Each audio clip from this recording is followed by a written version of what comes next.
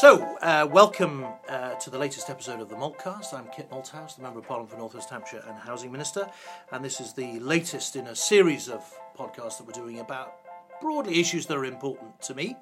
And today we're talking about one of the most important, which is assisted dying.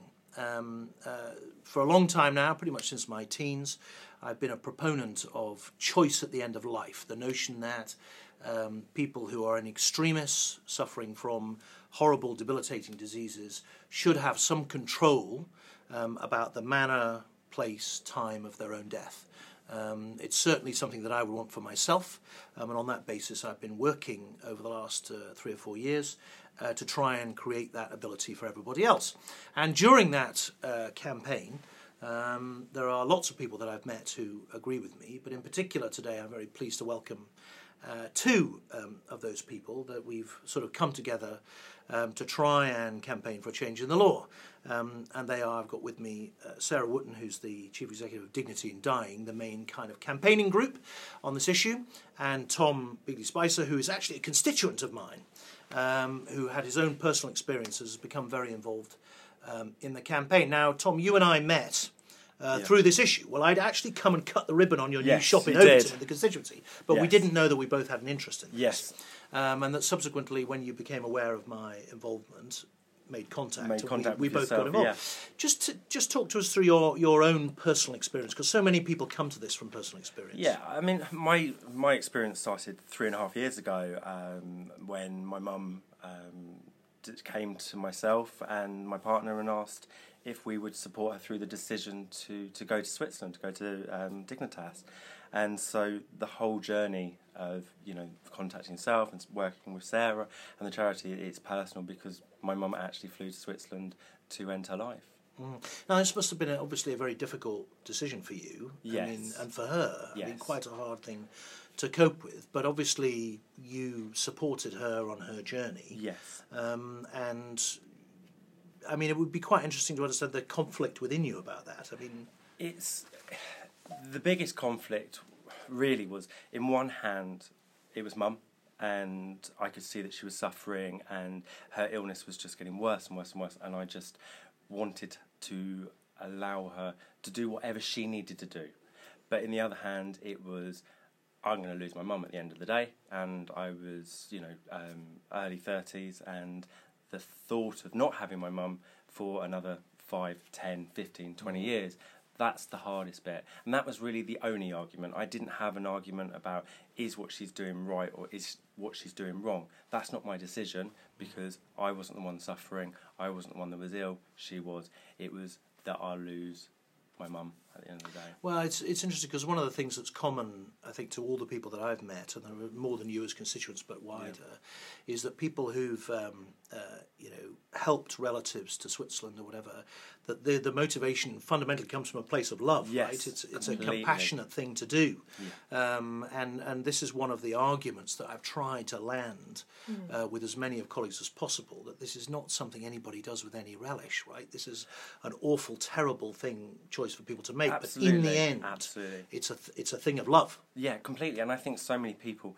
have this view that it's done, because you don't want that member of family around, or you want your inheritance and stuff like that. Actually, so many people I talk to and have met over that have done the same journey as I have, it's done out of love for that person, be it their husband, their wife, their their parent or anything. It's love, it's for no other reason. And what's also kind of interesting is the number of people who go through that experience and then become very serious advocates for the cause, right? Yeah. So the people I meet are sort of who've been through this awful experience, and it is awful, who nevertheless become kind of fervent in their desire to provide that choice to other people. Because one of the mistakes people make is that we don't have it in this country. Actually, we do if you have the money. Yes. Right? So you can go to Switzerland, right? Yes. Yep. If you've got the 10 grand or 15 grand and you can go through, you can go. Yes. So I remember in the debate in 2015, I said that we've effectively got business class assisted dying, right? Which seems to me unjust, right? That poorer people who just don't have the money can't access it. And now, Sarah, just turning to you for your view. I mean, obviously, you've got great advocates like Tom alongside you now. Yes, brilliant. Campaigning. How is the campaign going? It's going well. We've had a number of successes recently. We've launched a campaign in Scotland, which is looking to consider a bill, probably in next year or the year after. And you mentioned love earlier, Kit. I mean, the campaign there was very much around love. It was around individual family members wanting support from their loved ones to help them access an assisted death in this country. And you're right, because as well as having a two-tier system where only the rich can afford to go to Switzerland to have an assisted death, we've also got the situation where there's really no safeguards. There's no kind of protection for vulnerable people apart from a possible investigation when somebody returns from Switzerland, which really isn't proper protection. So what you need is a law with upfront safeguards which would better protect people and give people choice at the end of life. Okay, so we've had a couple of developments recently in the campaign, right? So the Royal College of Physicians has moved its position from against to neutral. We're seeing growing support in the medical profession. But critically, if we're going to get change, then Parliament has to play a role. And after the 2015 election, you and I sat down together and agreed a kind of strategy, a persuasive strategy for members of Parliament that was around building a network. How is that going? That's going really well. We've got 45 groups across the country, and MPs are changing their mind. Huge numbers have changed their minds since the 2015 bill. We've got legal cases. The Noel Conway case generated huge amounts of interest from people across the country. Hundreds and thousands of people have signed up. So just to explain about Noel. So Noel, because listeners may not know about the Conway case, just explain. So Noel has motor neurone disease, and he wants the choice of an assisted death in this country. And he challenged the blanket ban on assisted dying. He actually challenged the 1961 statute, this blanket prohibition on assisted dying. And he got all the way through to the Supreme Court, but the Supreme Court at that point said that he had insufficient prospects of winning the case, so they closed it down at that point. Right, okay. I'm sure there'll be other people to take Noel's case, but he generated a lot of interest from MPs, from the public, from the media.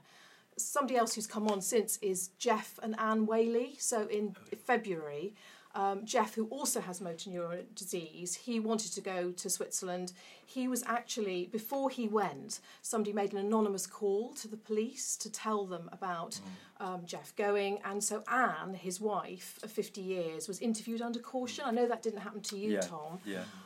But Anne was interviewed. They were furious that this was going to happen to them. So we were able to bring them in to talk to MPs in February, about a week before Jeff went to Switzerland to have an assisted death. Well, this approach, my own experience is working, right? So just before this recording, I've been in the tea room talking to a member for Mid Worcestershire, Nigel Huddleston, who said to me he has changed his mind in response to, his constituents who've been to see him to talk about this issue. And we've certainly seen that across the piece. Richard Bennion, my neighbour in Newbury, the same. Yeah. So there's this sort of gentle... Daniel Kowczynski, Noel's MP. Exactly. So this gentle, persuasive bringing people to the issue, it seems to be, paying greater dividends, if you like, than a kind of bulldozer, this kind of thing. Because a lot of people have doubts about this. I mean, it wouldn't be right if we didn't discuss some of the arguments against, right? So what are the kind of broad themes that people say that turn them off the issue?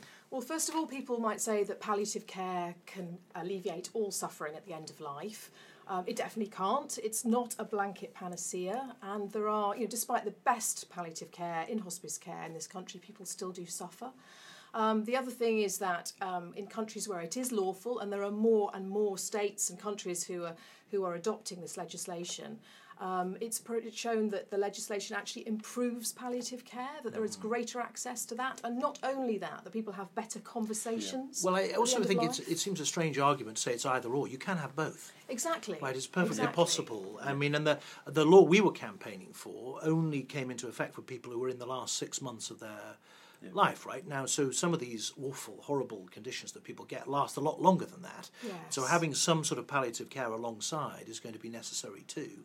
I mean, we do very well in this country on palliative care, but we can always do better. Yeah. And they're not mutually exclusive, right? No, definitely both and. And as I said, the conversations around how you want to die are so important. And basically, it's not just around the kind of care that people get, it's around the concerns that they have. So where assisted dying is lawful overseas, about 40% of people, when they get the prescription in the US, don't use it.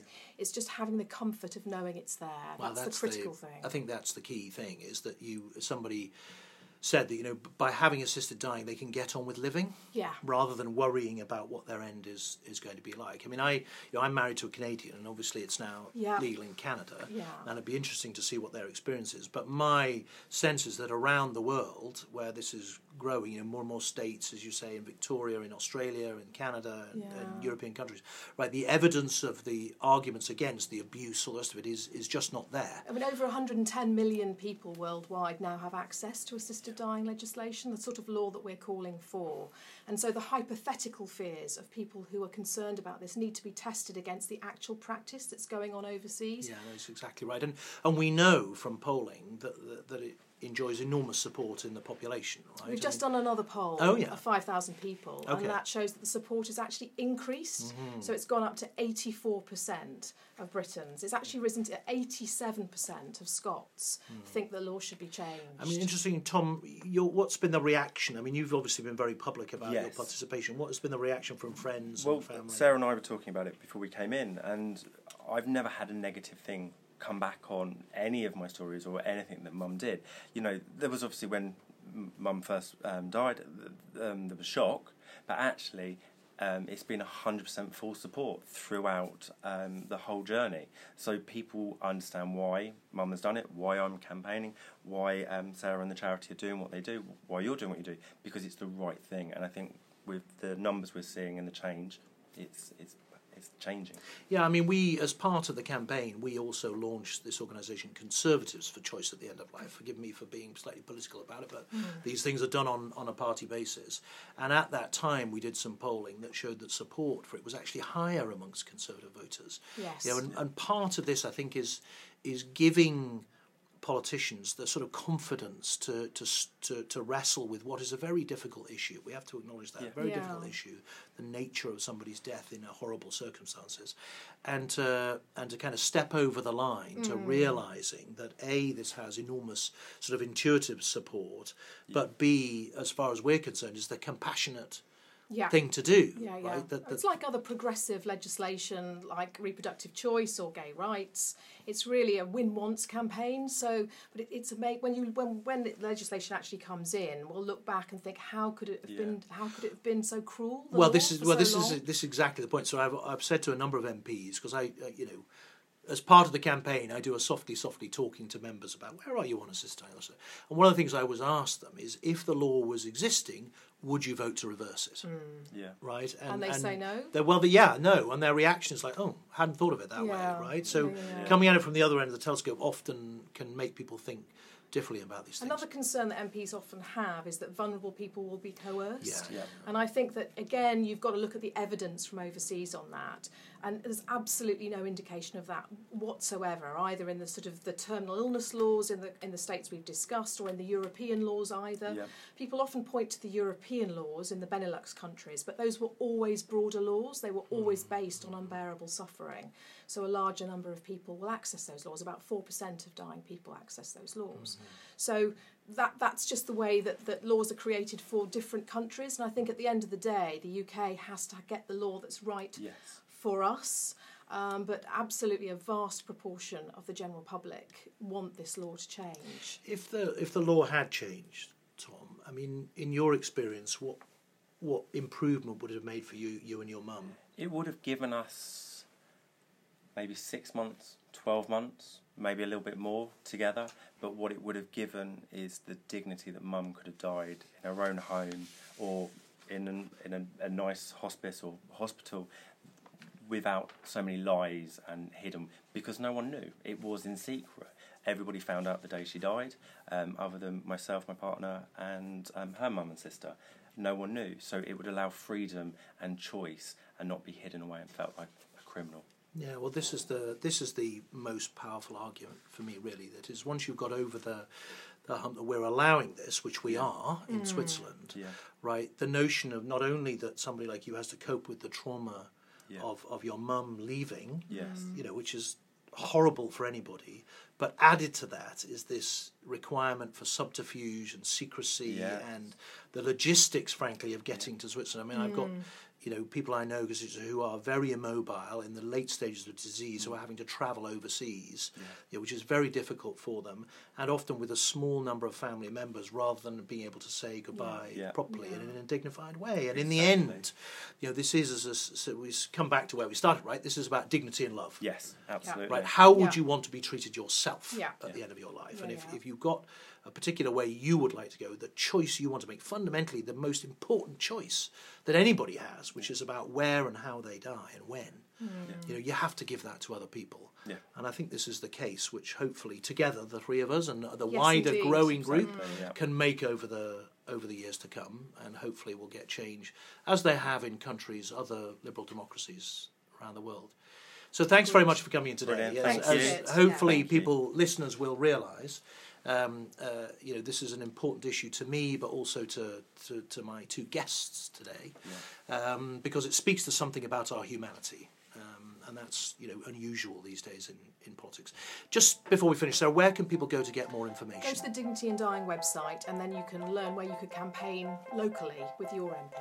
Okay, great. And we'll put up some information on my Facebook page, Twitter, Instagram, my website, all that kind of stuff, so you can go and have a look. And if you feel as motivated as we do, or even if you just want to learn about the issue, I recommend you go and get the information that you need. Thanks very much.